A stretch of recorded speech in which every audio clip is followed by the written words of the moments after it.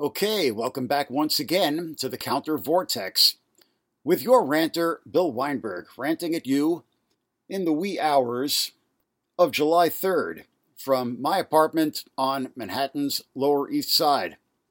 And I'm going to be giving a report and analysis of a very interesting protest demonstration, which I attended. Very interesting and spirited and animated protest demonstration that I attended on July 1st up at the Chinese consulate here in New York City, up on 42nd Street near the Hudson River. Now that day, July 1st, was a pretty heavy day in China and especially in Hong Kong, marking 3 anniversaries. The anniversary of the founding of the Chinese Communist Party in 1921, the anniversary of the handover of Hong Kong from British to Chinese sovereignty in 1997, and the passage of the National Security Law just last year, 2020, by the National People's Congress in Beijing, which marked the consolidation of the really draconian crackdown on political opposition, which we've seen in Hong Kong since then.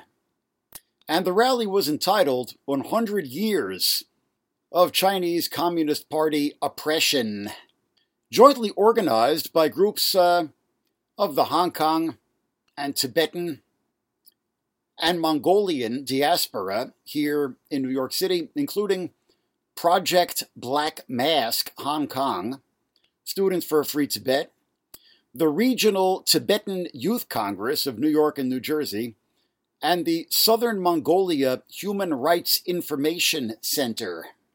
And, a spectrum of issues was addressed here concerning the various peoples and ethnicities who are being particularly oppressed by the rule of the Chinese Communist Party as it enters an extremely authoritarian and bellicose posture under the leadership of Xi Jinping. First and foremost, the Hong Kongers, who increasingly, it was certainly quite evident at this rally, see themselves as distinct from the Chinese. And it's interesting, on July 1st, there were the big official celebrations of the 100th anniversary of the founding of the Chinese Communist Party in Tiananmen Square in Beijing, presided over by Xi Jinping, who gave a speech which was laden with threatening rhetoric and revanchist grievances. While meanwhile, in Hong Kong, the traditional pro-democracy march, which is held on that day, commemorating the handover, was preemptively shut down by the police, who sealed off Victoria Park, the usual gathering place, and where activists attempted to gather in small groups at other points around the city, they were shut down and arrested by the police. I'll have more to say about this later. So if you've been following what's going on in Hong Kong, it's clear that the political space is rapidly closing there at a really terrifying rate, quite frightening.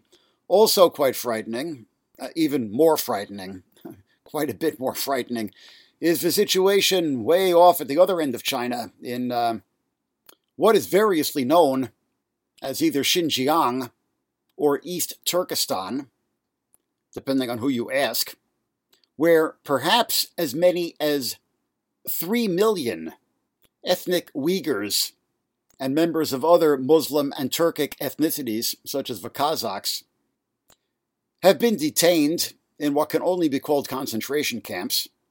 Certainly an escalation toward genocide, if it hasn't yet already reached the point of genocide.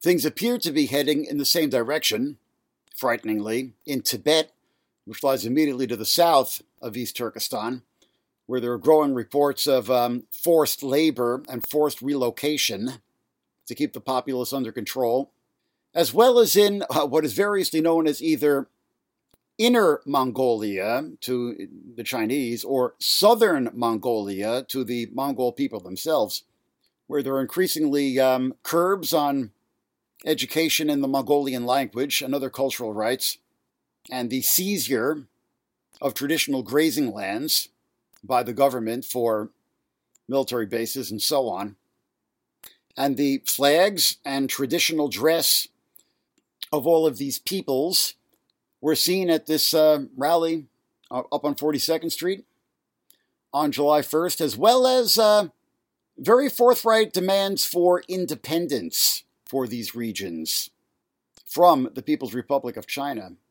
There are also two countries outside the borders of China which were at issue here, although in one of those countries, whether it is in fact outside the borders of China, again, sort of depends on who you ask, Taiwan, which is facing increasing threats and saber-rattling from China, threats to its de facto independence, and Burma. I was very heartened to see that there was a representative at the rally of a solidarity group here in New York City in solidarity with the pro-democratic resistance in Burma, made up of, New York area Burmese. And of course, people who've been following the situation have been aware that the Chinese government has been backing up the brutal junta, which has illegitimately seized power in Burma since the coup d'etat of February 1st. And the pro-democracy movement, which has been mobilizing there, demanding for, a restoration of legitimate rule, and has actually formed a kind of parallel government and is attempting to build parallel power from below, has been met with serial massacres by the security forces, which at last count had resulted in upwards of 800 dead. And quite frighteningly, the situation now appears to be, actually spilling into armed insurgency with the potential for civil war, largely because the peaceful democratic resistance received no solidarity from the outside world. So all of this quite urgently demands our attention and our protest here in the West and around the world. But as always, it seems, whenever you're dealing with the realm of politics and activism, things can get complicated. And there were a few things about this protest which kind of disturbed me. And I'm going to be starting off by talking about one of the leaflets which was going around at the protest, and was in fact even wheat pasted to some of the walls up there on 42nd Street, which is one that I've seen before. I've also seen it wheat pasted to walls around Chinatown. And it is very disturbing and disappointing. It reads, "Goddamn commies, CCP go to hell." Below, an image of a mushroom cloud rising over the Forbidden City. Now, for starters, "goddamn commies go to hell" is so crude an epithet as to border on self-parody. But far, far worse is the image of Beijing getting nuked. I hate to tell you, but that is just seriously messed up. I must object to this very strongly. And caution whoever produced this leaflet, and it was, some effort went into it. It was a nice job. It was actually, on glossy paper, full color, etc., with this, horrific apocalyptic vision. I must caution whoever produced this leaflet and whoever saw fit to distribute it at this rally to beware of becoming that which you oppose, and to engage in propaganda which dehumanizes perceived political enemies and legitimizes unthinkable atrocities. It's not funny. And I saw this leaflet wheat pasted to a wall up there on 42nd Street, across the street from the Chinese consulate, along with another one, which read, "Liberate Hong Kong. Hong Kong independence is the only way out." Well, I saw those two leaflets together, and I just said to myself, liberate Hong Kong? Nuke Beijing? All right, I'm down with the first, but emphatically not the second.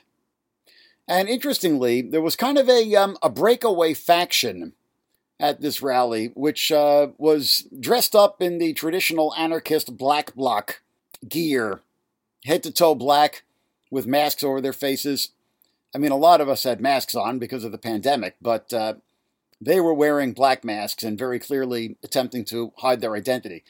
I don't have a problem with that per se by any stretch of the imagination, particularly because we all know that that particular corner, especially, is just absolutely bristling with security cameras, some visible and we can presume many not. Security cameras both of the NYPD and of the Chinese consulate. So I'm not taking issue with these guys hiding their faces or getting dressed up in black bloc gear. Not whatsoever. But there was one action they carried out which I found a little questionable, where they actually they crossed the street. We were all across 42nd Street from the consulate, that is to say on the south side of 42nd Street. They crossed over to the north side where the consulate is and really kind of got right in front of the hired security guards, a firm called Epic Security, presumably hired by the consulate, although when I asked them, they refused to answer. In any event, these black bloc kids, they're mostly quite young, erected a little shrine on the sidewalk right outside the consulate with candles and photos of a man who, on July 1st, in Hong Kong, that is to say, that same day, of course, it was 24 hours earlier, so to speak, in Hong Kong because of the international dateline, stabbed himself to death after stabbing a police officer. The police officer was wounded in the shoulder but lived. And these black bloc kids, had pictures of him from the media in this little makeshift shrine which they erected along with candles. And they threw fake money, that is to say, joss paper in the air, which is, traditional Chinese funeral rite, way of honoring the dead. Now, I'm not sure how I feel about this. I mean, yeah, hashtag ACAB, all cops are bastards. Yeah, we know. But randomly stabbing a cop, and this did not seem to have happened in the context even of, suppression of a demonstration or anything like that. This guy seems to have just randomly stabbed the cop immediately before killing himself with the same knife. This does not strike me as, either productive or principled political action. I certainly understand the context and the desperation which can drive people to such senseless expressions of rage, but it doesn't make it any the less individualistic, adventurist, and literally self-destructive. So I really have to, question whether it was wise to be upholding this guy as a martyr and a hero. And generally, there was a certain tension between, pro-democracy sentiment and ethnic nationalism at the rally. And ethnic nationalism was definitely on far greater display. Okay, now I was, enthused to be seeing all of the, the flags of Tibet and Southern Mongolia and so on, and the traditional garb of the Tibetans and the Mongolians on display. But it's interesting, among the various speakers representing the various peoples and causes represented at the rally, there was only one, albeit the best known, who appeared to explicitly identify as Chinese. Because, as I say, many of the independence-minded Hong Kongers today appear to no longer identify as Chinese, and I'm not sure that the speaker who represented Hong Kong there, who was actually a former member of the Hong Kong Legislative Council, Bajio Leung, I'm not sure that he necessarily identifies as Chinese. But the one person who spoke, who I assume does, in fact, and again, the best known of the speakers, was Feng Shuo Zhao, if I'm pronouncing his name correctly, I hope that I am, who is actually a survivor of the June 4th, 1989 Tiananmen Square massacre. He was actually a student leader back in 1989, and today runs an outfit entitled Humanitarian China. And he was the only one at this rally who, among all the calls for free Tibet, free East Turkestan, free Southern Mongolia, free Hong Kong, free Taiwan, free Burma, he was the only one to utter a rather critical two-word phrase, free China. And this phrase is not only critical for the Chinese or the Han Chinese, but it's critical for the Tibetans and the Uyghurs, and the Mongolians and the Hong Kongers. Because there will be no peaceful way, it strikes me at least, that there will be no peaceful way for Tibet and East Turkestan and Southern Mongolia and Hong Kong to achieve independence without democratic change in China. And, in fact, democratic change in China could even lessen the imperative for actual independence. Now, I want to emphasize that it is absolutely not for me to say whether the Tibetans and the Uyghurs and the Southern Mongolians and the Hong Kongers should seek independence. Not my place to say that. But I think I'm entitled to make the observation that no matter which path to liberation and self-determination they choose, it isn't going to be possible without building some degree of support among the Han Chinese and making common cause with them against the dictatorship, which is, in the final analysis, their common oppressor. And I just want to close by noting one particular surreal irony of what transpired in Hong Kong on July 1st, where the 11 activists who were arrested for holding illegal gatherings and giving out, quote, subversive literature, basically meaning leaflets calling for restoration of democratic rights, were arrested under a law known as the Crimes Ordinance, dating back to the British colonial era in Hong Kong, and apparently still in effect. Among those who were arrested was a woman by the name of Grandma Wang, who is apparently quite notorious in Hong Kong for being a real stalwart at all the protests that have been held over the past 2 years. And she was arrested by the police for waving a Union Jack, a British flag. So I just don't know how anyone can square it. I mean, the People's Republic of China and its, appointed proxies in the Hong Kong government, are acting in the supposed interest of opposing neocolonialism, as if the protest movement was entirely fomented by Britain and America, which is obvious nonsense, resorts to using a law dating back to the colonial era in Hong Kong, and presumably put in place as a measure against communist subversion.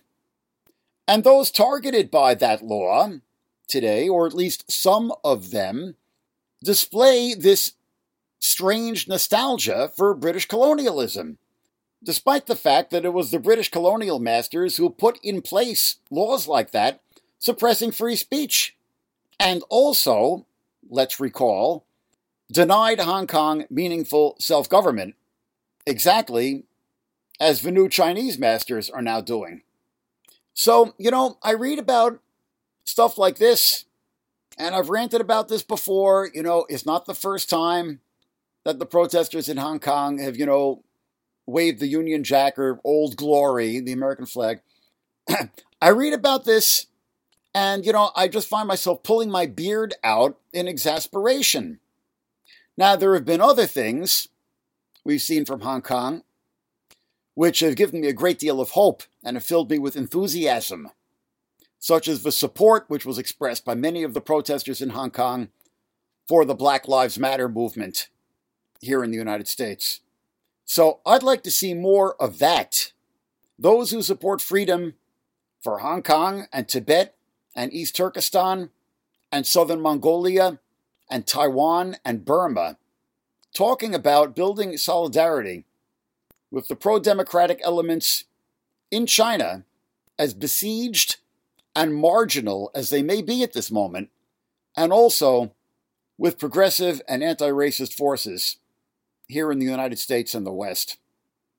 This has been Bill Weinberg with The Counter Vortex. Check us out online at countervortex.org. Support us on Patreon.